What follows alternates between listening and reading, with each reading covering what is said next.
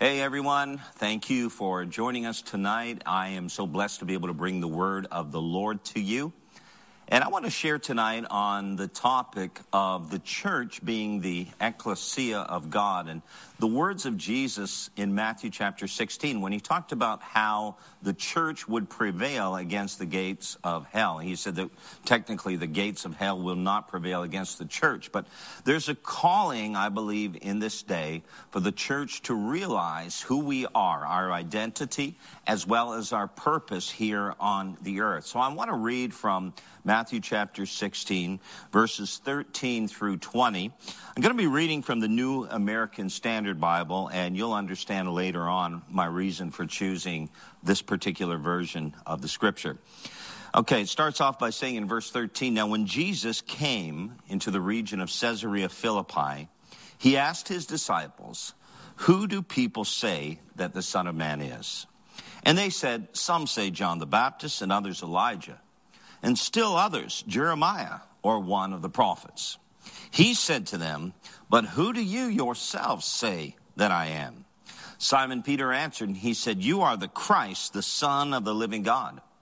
And Jesus said to him, 'Blessed are you, Simon Bar-Jonah,' or Simon, son of Jonah, 'because flesh and blood did not reveal this to you, but my Father who is in heaven. And I also say to you that you are Peter, and upon this rock I will build my church, and the gates of Hades will not overpower it. I will give you the keys of the kingdom of heaven, and whatever you bind on earth," listen to this, "shall have been bound in heaven, and whatever you loose on earth shall have been loosed in heaven." Then he gave his disciples strict orders that they were to tell no one that he was the Christ. As I said, I want to share on the topic of the church being the Ekklesia of God and our specific calling to function according to the very intent that Jesus had. Because as we see from this narrative, Jesus is the one who said, "I will build my church." And Jesus knows how to build his church. The scripture says that Jesus called apostles and prophets to co-labor in helping build the church. We read in 1 Corinthians chapter 12, verse 28, that God sent in the church, first of all, apostles, secondarily prophets, and so on. In Ephesians 2:20, it says that the church is built on the foundation of apostles and prophets, Jesus Christ, the chief cornerstone. But then if you go over to 1 Corinthians chapter 3, Paul is talking about how he had received grace from God to be a wise master builder as an apostle. And the word that he uses there actually is the term in Greek from which we get our English word architect. Paul was an architect. So Paul was to cooperate and co-labor with Jesus.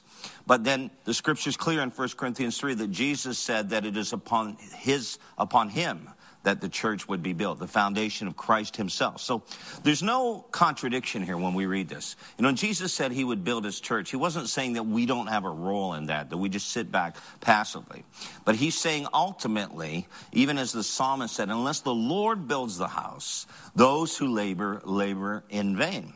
And so throughout the scriptures, we see how God gives to Moses back in Exodus 25 a blueprint to build the temple of God, the tabernacle in that day. And so what happens, of course, is Moses receives instruction from the Lord to go to the top of Mount Sinai. He's up there for 40 days and 40 nights. He receives revelation from the Lord, and he writes down what we call the 10 Commandments on these tablets of stone.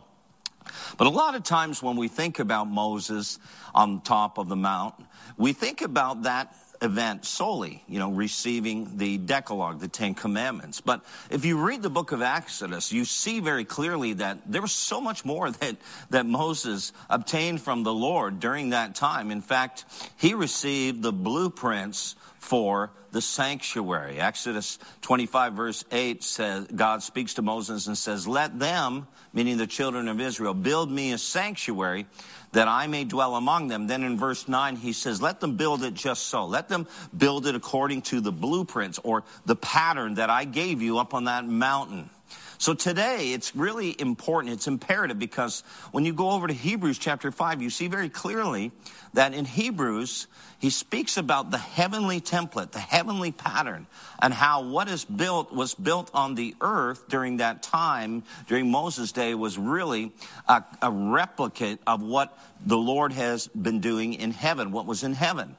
And so we talk about kingdom and his kingdom come and his will be done on earth as it is in heaven. So there's a way, there's a pattern, there's a blueprint, there's a template that we are supposed to follow in order to build the church. And Jesus said, if you do it my way, you will succeed. If you do things according to the instructions that I give you. And this, of course, translates into the New Testament as well, that Paul said, I am a wise master builder. I'm an architect. As an apostle, I know how to build the church, because he received revelation from the Lord regarding how to build the church. And Paul certainly was a learner. He was a student. The more he continued to evolve in ministry and be active in ministry, the more he learned, the more knowledge he acquired. And I believe by the latter part of his ministry, he was definitely more knowledgeable, more experienced. But ultimately, it was based on the revelation that he received from the Lord Jesus Christ. And you read in Galatians in particular how the Lord spoke to Paul, and the Lord prepared him and called him and made him ready to minister as an apostle in his day. So it's very important that we understand that when we talk about building the church, that we have to go back to the actual New Testament pattern, the New Testament foundation and principles in order to build the church. And so as we've looked at Matthew chapter 16 today, verses 13 through 20, we see Jesus. He's journeying with his disciples to a place called Caesarea Philippi. Today, it's Banias.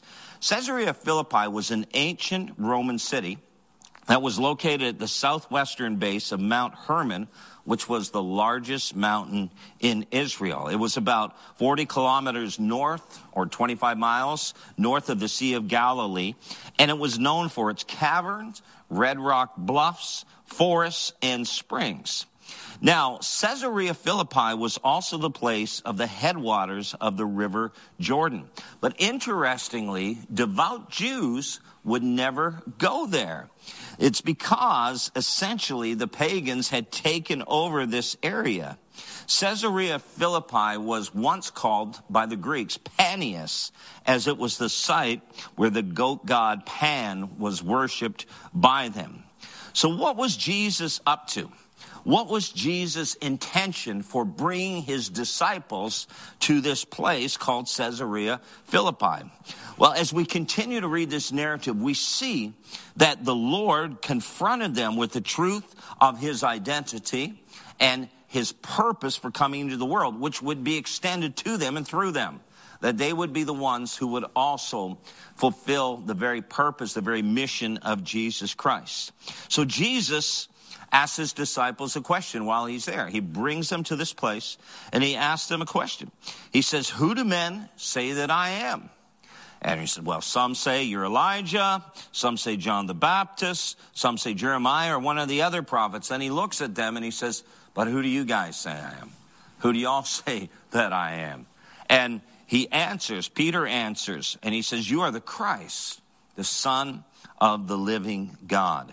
It's a powerful thing that is happening here. He's saying to them, do you really understand? Do you really know, based on personal revelation, not on what other people are saying, not on what you think, but do you know deep down within, do you have this revelation of who I am? Of course, Jesus would go to the cross, and it was critical that they understood who he was, that they were secure in their knowledge of his identity. So Jesus is called the Christ. He's referred to as the Son of the living God. It's interesting that during Jesus' day, there were shrines that were dedicated to the veneration or the worship of Caesar at this very place called Caesarea Philippi. Caesarea Philippi was actually there were these shrines. This area of worship was built to commemorate Caesar Augustus. When Caesar Augustus died, the Roman Senate actually venerated him as a deity, as a god. But during his lifetime, he was known as the Son of God. Isn't that interesting? He was also known as the King of Kings and the Lord of Lords. So here is Jesus at this very place where there are shrines that have been erected to the worship of Caesar Augustus. And so he says, look, who do people say that I am? And they said, well, you are this. And then, but who do you say that I am? Peter, the spokesman for the group, says, we believe that you are the Christ, the Son of the living God. And so at this very place, at this Acropolis, at this kind of high area in Caesarea Philippi, where people were worshiping Caesar Augustus as King of Kings and Lord of Lords, Jesus is pronounced by his disciples as the true King of Kings and the Lord of Lords. It's a powerful revelation, a powerful encounter that they are experiencing in this place. Now, at the bottom of the caverns, at the bottom of the cliff, so to speak, there was a cave in Caesarea Philippi. And this cave, actually, the waters flowed out of it from the top of the mountain. This cave was known as the gate of Hades. It was actually what they considered in that time. The Romans considered it as the entranceway into the underworld or the underground. So it was a place that they believed literally was the entranceway into Hades. And so here at this very place, Jesus speaks about the gates of Hades. And he says, you are the church. You will effect and execute my will, advancing my kingdom on the earth. First of all, because you have a revelation of who I am. You understand this, that I am not just a teacher. I'm not just the one who will die for the sins of the world. That is certainly the most important part of it. But they understood that Jesus wasn't just a savior in the sense that he would die and even rise again, but ultimately that his purpose was to become the King of Kings and the Lord of Lords. Because we read Paul's writings, he says one day every knee will bow and every tongue confess to the glory of God the Father that Jesus Christ is Lord. Lord means king. And so the idea here is that there is a place where the kingdoms of this world will one day become the kingdoms of God. You know, you read the book of Daniel, we understand ultimately that all of the earthly empires will be replaced and will be supplanted by the supremacy of the kingdom of God itself. So this is a powerful place for the disciples. This is a critical moment. It is really a time where they begin to understand the true purpose of Jesus coming. That he has come to be the Savior of the world, but he's also come to be the King. That every knee will bow, that every tongue will confess, that those rulers of that day even as powerful as Caesar was in that time, that Caesar was not the King of Kings. He was not the Lord of Lords. Jesus Christ was. And of course, in that day, if you believed that Jesus was the true King, then that would put you in a place of great risk and peril, perhaps even death. But Jesus speaks to them, and he begins to say to Peter, he says this in verse number 18, I tell you, you are Peter. It's the Greek word Petros, which speaks of a large piece of rock. And he says, and on this rock, and then he uses the Greek term Petra, which means a larger rock, a rock like Gibraltar. I will build my church. And he says, in the gates of Hades, the powers of the infernal region shall not overpower it or be strong to its detriment or hold out against it. That's what the Amplified says. So Jesus will build his church. On what? On what foundation? He says, upon you, Peter. Some would say, some traditions say, well, Peter was the first pope. Peter was the one in which the church was built. But when you really understand this, Peter certainly played a very important role in the establishment of the church. But it wasn't on the foundation of Peter, but it was on the foundation of Jesus Christ. But not only what Jesus himself did, but ultimately what would happen as people began to receive revelation. Because upon this rock, what? This rock of what? This revelation, this understanding. Peter, flesh and blood did not reveal this to you, but my Father who is in heaven. And the church, of course, is the Ekklesia. And what he's saying here is that church would grow, the church would flourish, the church would expand throughout the earth as a result of the ongoing process of revelation that forms the foundation of God's work in the earth. It's a powerful, powerful thing. And so what matters most, even to us today, is that each generation, men, women, and children, have a fresh revelation of his glory in our lives. This is so important. Otherwise, the heart of the gospel will grow stale and the kingdom of God will not advance on the earth. If we're not continually enlarged in our understanding of his glory and his kingship over the earth and how the earth is to be filled with the knowledge of his glory, we will become hesitant in our purpose. We will not understand what it is. And the Bible says that without a vision, people perish. It literally means without a sense of prophetic purpose, people will cast off restraint. They'll live aimlessly. They'll wander. They'll have no sense of direction, in other words. And so the idea here is that Jesus must forever and freshly be seen by us. We must have a continual, ongoing revelation of the very person of Jesus Christ with fresh eyes. It's not enough just to hear about him, to read, but there must be a revelation of who he is. We need to understand that. We need a fresh revelation of Christ. So the scripture speaks about the church, the Ekklesia of God, growing, advancing, and how the gates of hell will not prevail against that as they tap into that revelation, as we begin to perceive things from heaven and we begin to implement God's will on the earth. Really, the word Ekklesia, as we are going to see here, speaks really of a people that have been called and set apart and called together to hear from heaven, to receive prophetic revelation, to begin to declare and to decree things into the heavenly realm, but then to begin to implement God's will on the earth as well. And so that's what we're called to. We see this as the church. The true church, the Ekklesia of God, is both prophetic and it's apostolic. It has to hear the voice of God. It has to receive revelation from the Lord, but it also has to act and advance the kingdom. It has to be a church that is on mission, a church that is going, a church that is reaching, a church that is building, a church that is breaking down the gates of hell, advancing the kingdom of God on the earth. So let's look at this. Verse 18 and 19.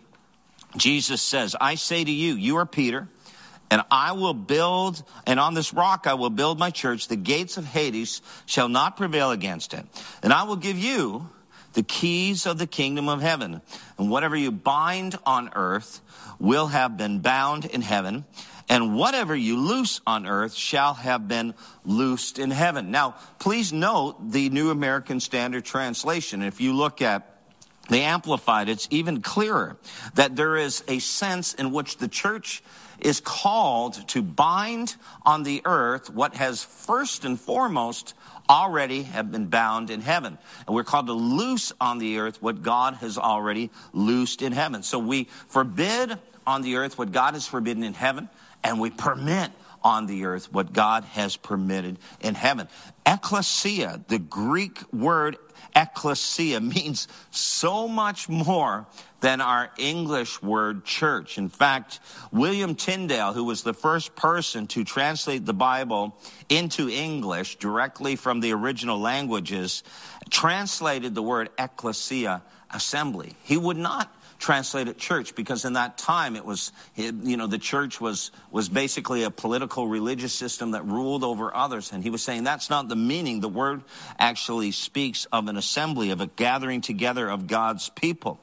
The Septuagint, which is the Greek translation of the Old Testament, uses the word ekklesia when referring to God's people assembling together in covenant to hear the Lord's instruction. For example, here's one of the places in the Septuagint. Deuteronomy 4, verse 10. God says, gather the people to me, and I will let them hear my words. Listen to this. Gather them to me, and I will let them hear my words, that they may learn to fear me all the days they live on the earth, and that they may teach their children. So gather my ekklesia, my gathered people, so they can hear my voice, and they can learn to fear me, and then they can teach their children all the days of their life. So if you fast forward to the New Testament time, the word ekklesia, both in the Greeks and the Romans, means a duly convened assembly of citizens summoned to convene together, judge, and vote on political, civil, and sometimes business matters as well. An example of this is very interesting. In Acts chapter 19, the word ekklesia is used 3 times, but it is never once translated church, because clearly the context bears it out that we're not talking about a church here. So remember, during that time, there was a craftsman of idols in Ephesus. His name was Demetrius. And because of the ministry of the Apostle Paul, he was preaching the word, and signs and wonders and miracles were happening, and people were coming to the Lord, literally thousands of people.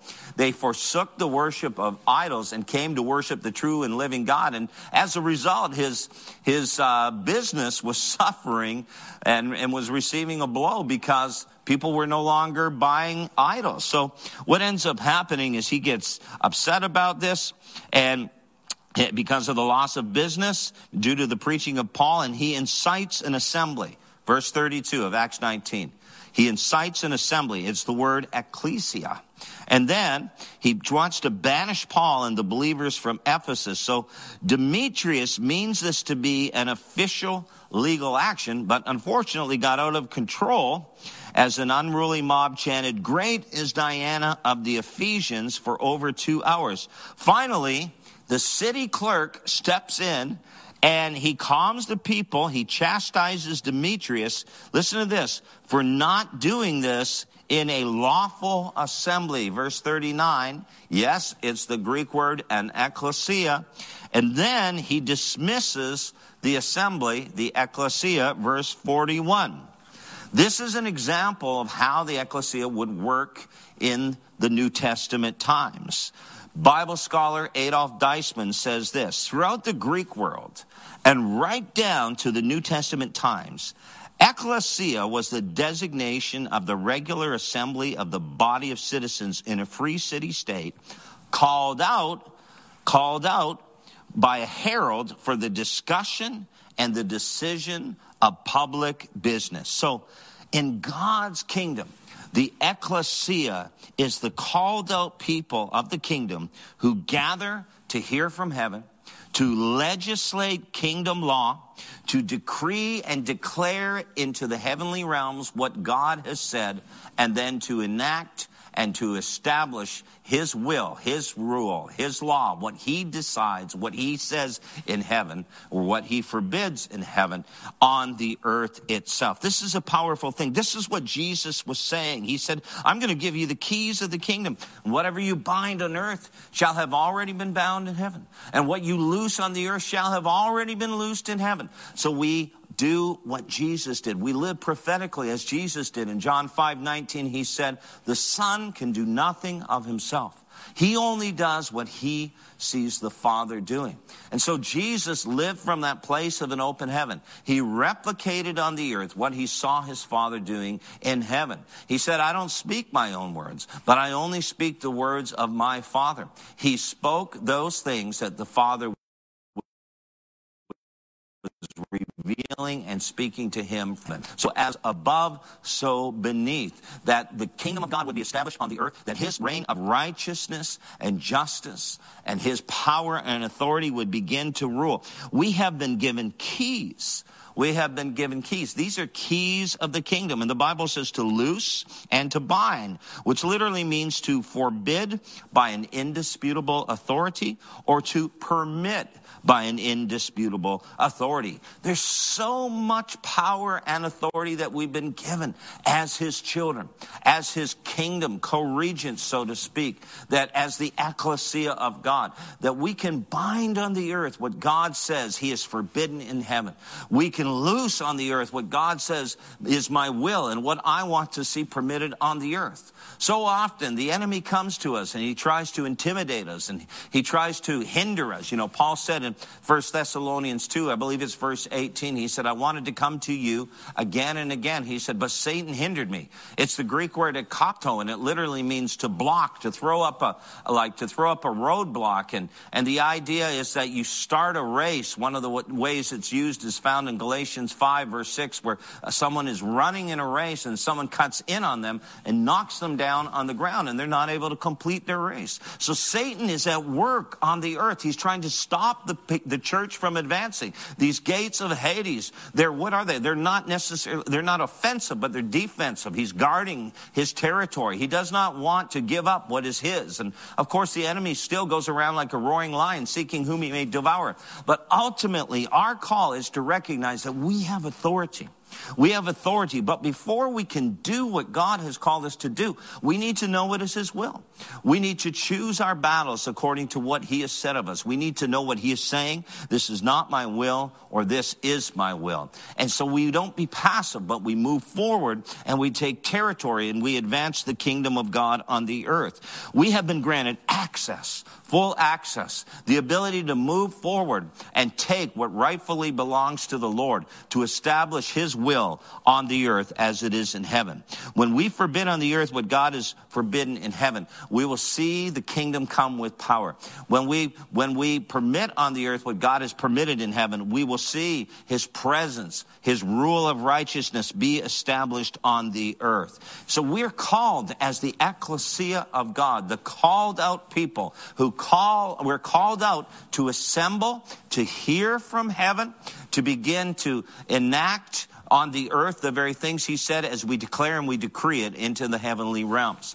And as we do this, we're going to see strongholds come crashing down. We're going to see things change. We'll see our prayers answered. People that are resistant to the gospel will all of a sudden, God will reach their hearts. God will break through the spiritual darkness and reveal himself, because we have stepped into a place where we recognize that we're not just a people that come together as some people would try to define Ekklesia. We come together for a purpose. We come together not just to worship God, as important as that is, but to hear his voice. We're called to be a prophetic people. In the book of Acts, Peter prophesied that God would pour out his spirit on all flesh. Sons and daughters would prophesy, would have dreams and visions, that we would have access to hear from the Lord, that we would be a people in whom his spirit dwells, so that he can speak to us, he can lead us, he can guide us, he can show us the way to go. As the scripture says in Isaiah, that you will hear a voice behind you saying, this is the way, walk in it. As Jesus was led by the Holy Spirit, he was led, everything he did, he was led by the Spirit. He responded to the Spirit. And so those of us who are his children in the new covenant, the Bible says those who are the sons of God are led by the Spirit.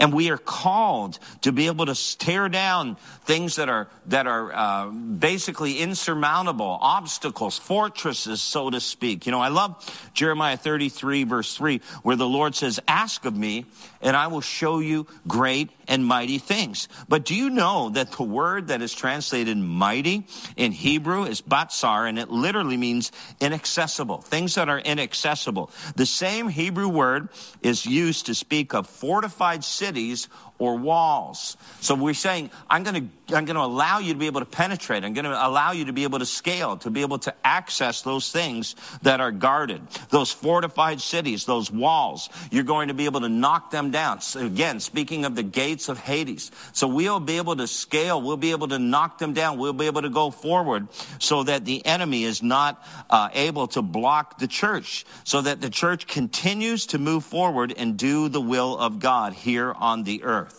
You know, as I was reading this, I thought about one of the narratives in the Old Testament. It's been very close to my heart in these times in which we live, because I really believe there's such a parallel from that day of Elijah to the current time in which we live. You know, Elijah was a prophet during the time that Ahab was ruling Israel and Jezebel was on the throne with him. And we know these were very dark and evil days. They had given themselves entirely to the worship of Baal. They had forsook the Lord. At Kroger, fresh groceries are our thing, so we check your delivery order for freshness at every step from farm to store and pick and pack every veggie in your free pickup order with care, because we treat your food the way we'd want ours to be treated. We're fresh every day, so shop anyway. Kroger, fresh for everyone. Free pickup on orders of $35 or more. Restrictions may apply. Get more ways to save at the Buy 5 or More Save $1 each sale. Just buy 5 or more participating items and save $1 each with card. Kroger, fresh for everyone. And as a result, the word of the Lord is released to the prophet. Elijah, the Lord says, I'm not going to send any rain. And so what happens is Elijah goes forth in 1 Kings chapter 17, and he says to Ahab, he said, there will be no dew, there will be no rain in the land except at my word.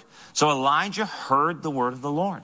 He received prophetic revelation. Then he declared and decreed it into the heavenly realms. And then what we see happen is that the heavens are sealed closed. The rain is withheld. And this continues, the Bible tells us, for 3.5 years. So it became very, very dire, the condition. There was a severe drought and there was a terrible famine in the land because people had forsaken the Lord their God and they had been overtaken by the enemy. The Lord was doing something. And a lot of times when we read this passage in 1 Kings 17, we think about how they had given themselves to idolatry and it's like God was punishing them. And I agree that the Lord was doing something. He was chastising his people. But I really believe that God was actually doing a work in the lives and the hearts of his people. And I'll share more about that. God was trying to reestablish himself as the supreme authority in their eyes, even though he was. They needed to understand this very, very clearly, because the Lord's desire is that the earth will be filled with the knowledge or an awareness of his glory as the waters cover the sea.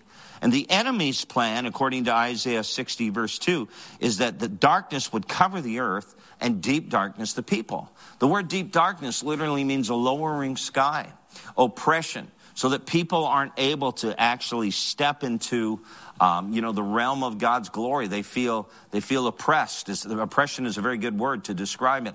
And so they're contained and they're vexed by the enemy, spiritually speaking. So God's antidote, God's way to overcome this is by the light of his glory shining forth. And that's exactly what Elijah did.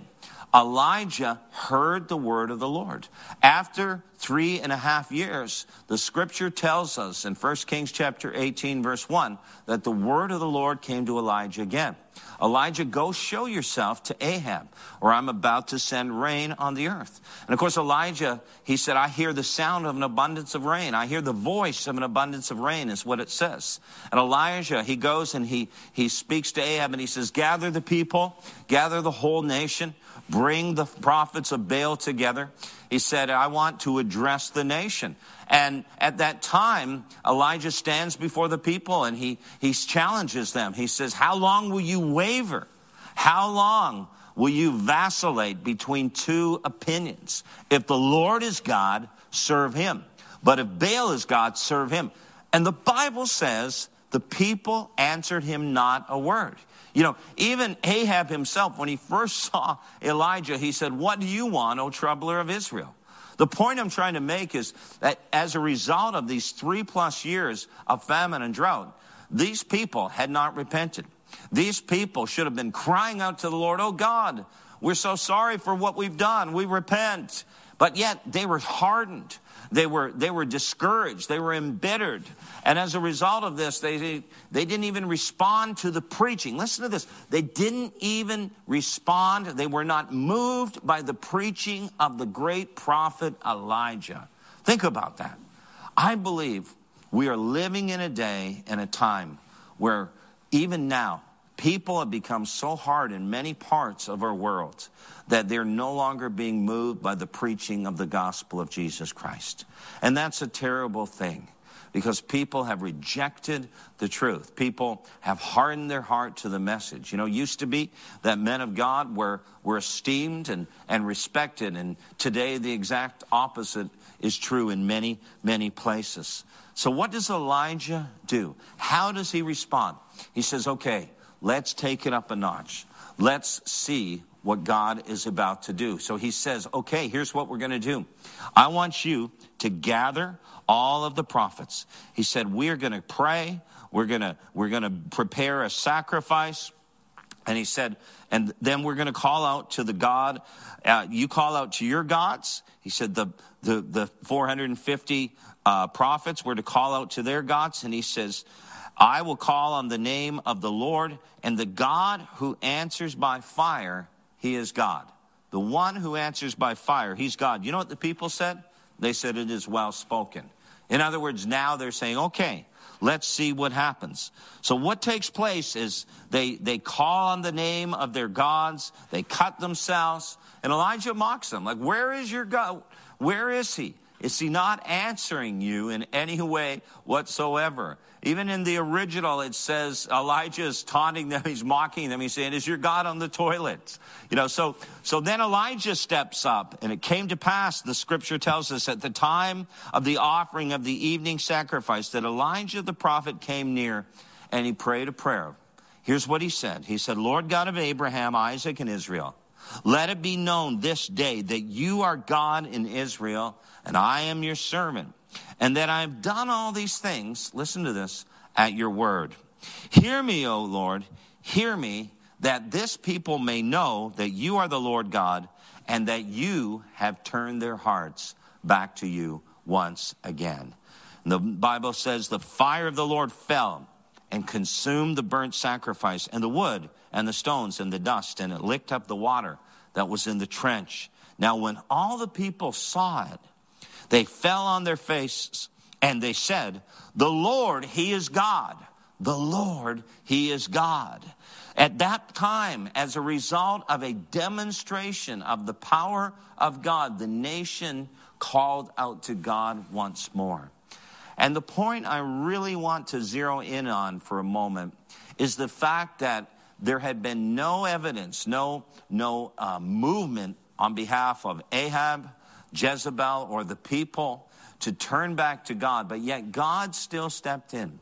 The Lord in his mercy decided that he would intervene in spite of the fact that they had not repented. And God knew that if he would manifest his goodness, if he would demonstrate his power, that many of these people would turn back to him again. I'm reminded of a couple of scriptures. One is Romans 10:20, where the Lord says, I was found by those who did not seek me. I became manifest to those who did not ask for me. And then in Hosea chapter 3, we read actually in verses 4 and 5, God is speaking there about how Israel will be basically left to themselves for quite some time. And some scholars believe this would be the intertestamental period where there was about 400 years of silence, where they didn't hear the voice of God. There were no prophets. There was no revelation.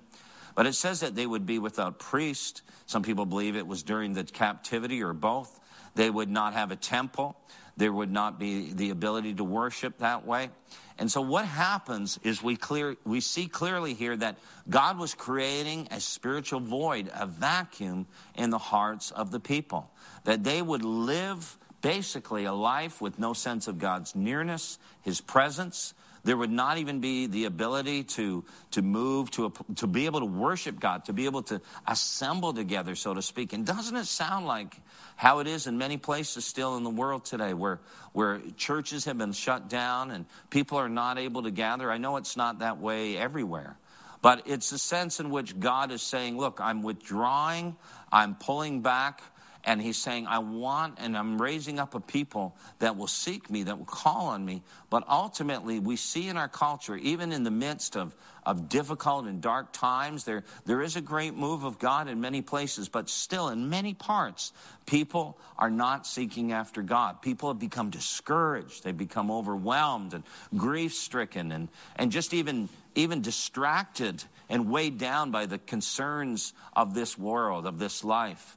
And yet I believe that we're living in a time when God is about to step in, because as you continue to read Hosea chapter 3 and you get to verse 5, it says that the Lord is going to do something preemptive and proactive. He's actually going to step in and he's going to restore his people. And it says in one translation that they will come trembling to the Lord and his goodness in the last days.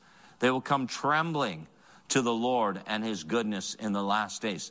Just as in the days of Elijah the prophet, when people had forgotten about God, when they were embittered and discouraged, and they were not even seeking after the Lord stepped in. He demonstrated his power. He manifested his goodness in spite of the hardness of their hearts, and then people turned back to God. They cried out, "The Lord, he is God. The Lord, he is God." And I believe we're living in a time and a season where God wants to do this once again. He wants to send his fire. He wants to show himself as the God that answers by fire.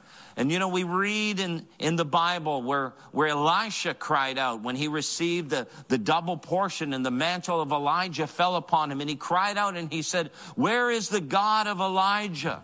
And I believe we are living in a time when the church needs to cry out once again and say, "Where is the God of Elijah? Where is the God of Paul? Where is the God of Peter? Where is the God of David?" That we would see this God not as someone who is distant and aloof and unconcerned about us. It's not someone that is impotent and unable to do anything about our situation, but we would begin to cry out for him with such desperation, with such determination, that we would say, "Where is this God that I read about in the scriptures? I want to know that God. I don't want to know the God of religiosity and churchianity, but I want to know a God who really moves, who really cares, who really does things, who is powerful, who is not dead, but who is alive. I want to know that God."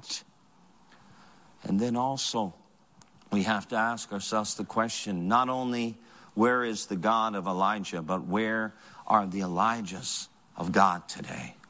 Where are the Elijahs of God today? Where are those who will shut themselves in with God to hear his voice? And then once they receive prophetic revelation and a word from God, they will step out in obedience fearlessly and declare God's word. I want you to look at 1 Kings 17 verse 3 for a moment with me. During this time when the word of the Lord came to the prophet and said, "I'm going to send a famine on the land," it says the Lord spoke to Elijah. He said, "Elijah, I want you to go and hide yourself. Hide yourself at the brook Cherith." It's a very interesting word. The word hide literally means to draw near. In fact, in Psalm 31, verse 20, it says that you hide your people in the secret place of your presence. The word secret place is the noun form of the word hide. It's the same word. So the idea basically is this, that we're called to hide. That's an action. That's a verb. But in where? Into the secret place of your presence. God is calling a people to hide themselves in the secret place of his presence today, just like Elijah did. In verse 5 of 1 Kings 17, it says, so Elijah went and dwelt, one translation says. Elijah went and he dwelt at the brook Cherith. Very interesting. The word dwelt speaks of long-term residence. It speaks really of habitation, not visitation. So Elijah knew that he was going to be at the brook for quite some time. It wasn't like Elijah just set up a tent and, don't get too comfortable. Don't put down any roots. You won't be here long. Elijah knew that God was calling him to spend considerable time, to put down roots, and to stay, to make his abode, so to speak, at the brook Cherith. The interesting thing, the word Cherith or Kerith in the original Hebrew language means the place of cutting of covenant. The place of cutting of covenant. You see, when Elijah was hidden at the brook Kerith, he was in a place where he was really renewing his covenant. And God was speaking to him about the renewal of covenant, of bringing him into alignment with his covenant. It was a place where God was going to speak to him afresh. It was a place where he was going to receive just a greater download and understanding and revelation as a result of the intimate fellowship that he would share with the Lord during these 3.5 years. Think about it. He didn't have Facebook. He didn't have television. He didn't have a mobile device that he could do things with. He was there at the brook. And what did he have? He had the water from the brook. He had ravens that would come in the morning and the evening, bringing him meat and bread. And he was there with God alone. But during that time, he hid himself. The word can also mean to draw near. He drew near to God. He didn't waste his time. He didn't binge on Netflix. He was there seeking God, going deeper with God, going into such a profound place of communion and fellowship that the Lord began to speak to him and share his secrets with him. And it was a time when God began to transform Elijah, I believe, took him to a deeper place, prepared him for what laid ahead. We look at this story in the natural and we think that the reason for the Lord instructing Elijah to hide at the brook Cherith was simply that the Lord would give him provision for his preservation. But I believe there's a deeper lesson here. Clearly, the Lord did provide for him, but there's a greater purpose. The greater purpose is that God was preparing Elijah for promotion. And I believe we are in a season when God wants to raise up an apostolic prophetic people. God wants to raise up a true Ekklesia that gathers to hear his voice individually and collectively, to receive counsel from heaven prophetically, and to begin to declare and decree those things that are clearly God's will, and then to be able to enact it, to legislate it on the earth, so to speak, apostolically. As we go back to the New Testament foundations, we begin to see very clearly the way God designed the church to be. A church that is a habitation of his presence. A people that hear his voice, that he is in our midst. Because you see, when the children of Israel were called to come out and from their tents and to gather, you know, the very presence of God was there. God was speaking through Moses. God was declaring what he wanted them to know. Elijah was hearing from the Lord. He was being prepared for something powerful. God wants to raise up a people today. You know, in this time of COVID-19, of social upheaval, of partisan politics, and gross spiritual darkness, God is looking for an Elijah company. God wants to manifest to you. He wants to make himself known to you. He wants to work powerfully in your life, bringing you into greater alignment with his covenant and revealing to you his love, his mercy, his goodness, and his power. God is preparing. He's readying a remnant right now, a people that will drink deep of his revelation and his presence, a people that will walk in his covenant ways. You know, no matter how bad it may seem, how dark things look, God is moving. God is speaking. And God is calling a people. Do we have ears to hear? Will we hear what the Spirit is saying to the church? Will we respond in obedience? When he says to you, go and hide yourself at the brook Cherith, do you make excuses? It's like, well, I tried that for a while and then I got distracted and I couldn't do it and it was difficult. And perhaps, you know, you even came under attack from the enemy. Things went wrong. I know I've heard stories of churches and I've seen it personally where God's people have said, yes, Lord, we will come into the secret place. Yes, Lord, we will draw near to you. We will wait upon you. We will worship. We will pray. And we will put your kingdom first in our lives. And then the enemy begins to attack such people. The enemy begins to assault on the front lines, those who are trying to advance the kingdom. And then people become discouraged, and people begin to withdraw, and they back off because of the intimidation of the enemy. But I want you to know that only lasts for a season, that if you will continue to press through, the Lord will raise a standard against the enemy. When he comes in like a flood, the Lord will raise up a standard. The Lord will raise up a rampart. He will protect you. He will give you the victory, and he will cause you to move into a place of greater power and intimacy. God is bringing and raising up something fresh. It's based on the New Testament pattern, the very foundation of Christ himself, who said, I will build my Ekklesia, not a denomination, not a religious gathering, but an Ekklesia, a called out people, a set apart people who gather in his presence to hear him, to understand his will, to obey, and to enact it on the earth, to advance his kingdom in obedience. God is moving. God is doing powerful things. You know, I love Psalm 25, verse 14. In the New King James Version, it says, the secret of the Lord is with those who fear him, and he will show them his covenant. Wow, so powerful. You know, the Passion Translation puts it this way. Listen to this. Psalm 25:14 in the Passion Translation. There's a private place reserved for the lovers of God where they sit near him and receive the revelation secrets of his covenant promises. Wow, so powerful. God is preparing a people that will delight in his presence more than in prosperity, more than his provision, more than even his promises. We know the story about how Moses was saying to bring the people into the promised land, and the Lord said, no, I'm not going to go with you, Moses. I'm not going to go with the people.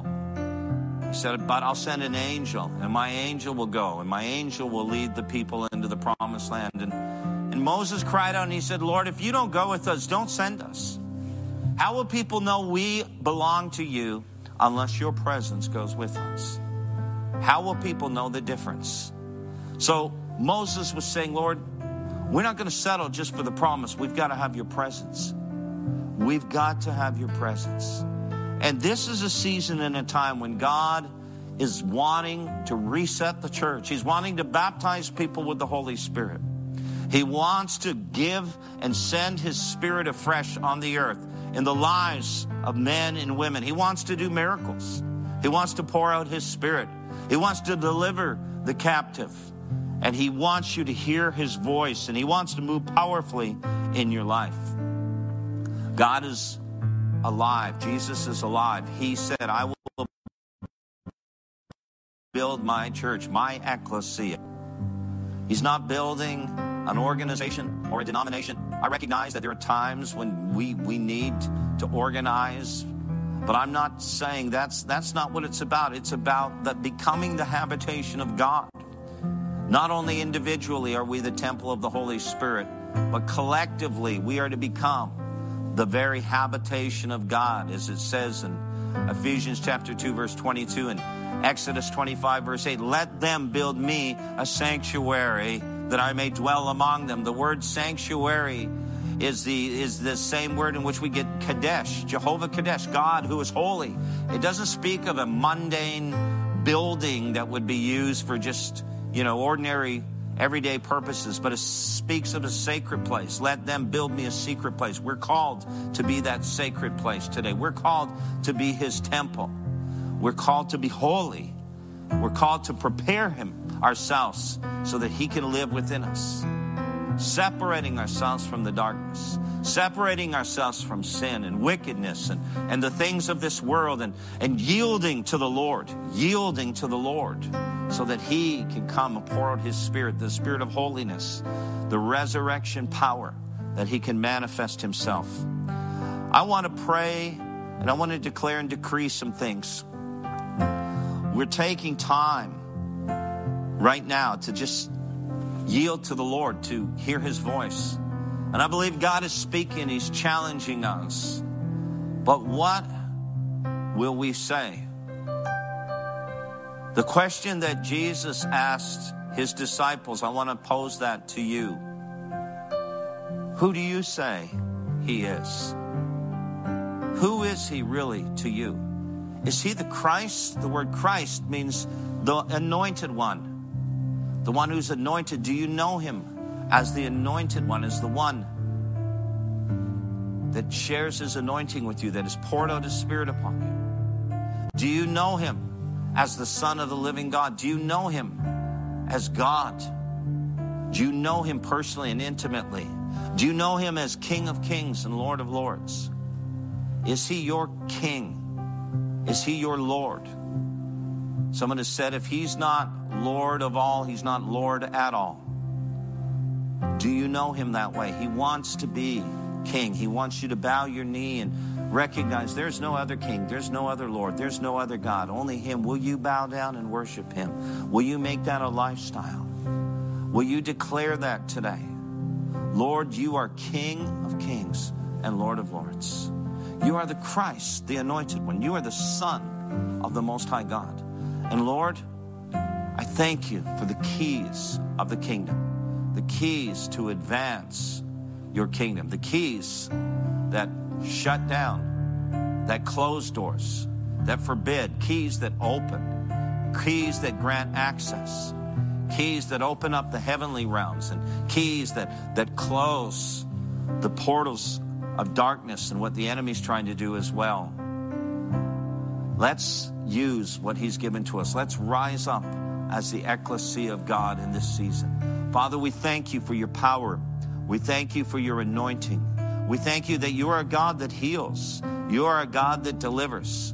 And I thank you right now, Lord, that you are a God that cares about every need we have, that you are answering our prayers, that you desire to move. But Lord, not only do you desire to move in us, but you desire, Lord, to do a deep work in us, a deep work. Even as you worked in Elijah. Elijah knew you. Elijah was already being used powerfully, but you set him aside in the midst of this dark and difficult time. Not that he would squander time, not that he would waste time, but that he would actually grow more closely to you. This is a season where we can get better or we can get bitter. We can draw closer to God, or we can actually draw further away from God. It's our choice. This is a season and a time. And I believe God is calling his church back to the altar. He's calling us back to build, prayer altars in our homes, with our family, in our personal life, as well as collectively with our church family. You may only be able to do that online right now with others, but God is wanting to bring a people together, an Elijah company that will seek his face and will receive revelation from him. I want to bless you in the name of the Lord. I pray that you take this word, this very word that God has given through his son Jesus, and how Elijah recognized the call to be an Ekklesia, so to speak, to hear from God, to obey the Lord, to advance his kingdom, and to tear down the gates of hell. He tore down the powers of darkness single-handedly with the Lord's help, and saw an entire nation turn back to God. And then he prayed. He went to the top of the mountain. He prayed 7 times until he saw a cloud the size of a man's hand. And the rain came and brought healing to the land once again. What a powerful story. God wants to do it again. Come on, will you just say, do it again, Lord. Do it again, Lord. Do it in my time. Do it with me. Do it with my family. I want to pray for you. If you have family members that are not serving the Lord, I declare and decree in Jesus' name that this is the year, this is the season, this is the time when they will come back. that they will come trembling to the Lord in his goodness in the last days, in these latter times, according to Hosea 3:5. Lord, you said you will reveal yourself to those who are not seeking you. You will manifest yourself to those who don't know you. Lord, I pray right now, even those who are not seeking you, even those, Lord, who have no interest in you, family members, friends, Lord. Lord, we pray, even in marriage relationships where one spouse is serving God and the other isn't. I declare in Jesus' name right now that you will manifest yourself supernaturally, Lord, that you will step in and you will intervene. You will make yourself known as the God of Elijah, and you will intervene proactively, bringing revelation and awakening those who are in slumber, Father. Move, Holy Spirit, powerfully in this day, powerfully once again, Lord, as people see signs and wonders on the earth. As the book of Acts becomes our new normal, people are saying COVID-19 is the new normal. I believe the book of Acts is to be our new normal, and even greater works, even greater works. Let's continue what was started in the book of Acts, amen? Let's see his kingdom prevail throughout the earth. God bless you. God bless you in the name of Jesus. Everyone loves shopping online. Well, I'm going to tell you what I tell my golf buddies when they buy clubs. Stop searching for coupon codes. Download Capital One Shopping to your computer. Capital One Shopping instantly searches for available coupon codes and automatically applies them at checkout. Plus, it's free, and you don't even need a Capital One card to use it. That's like hitting a hole-in-one without even trying. Capital One Shopping. It's kind of genius. What's in your wallet? Savings and available coupons vary.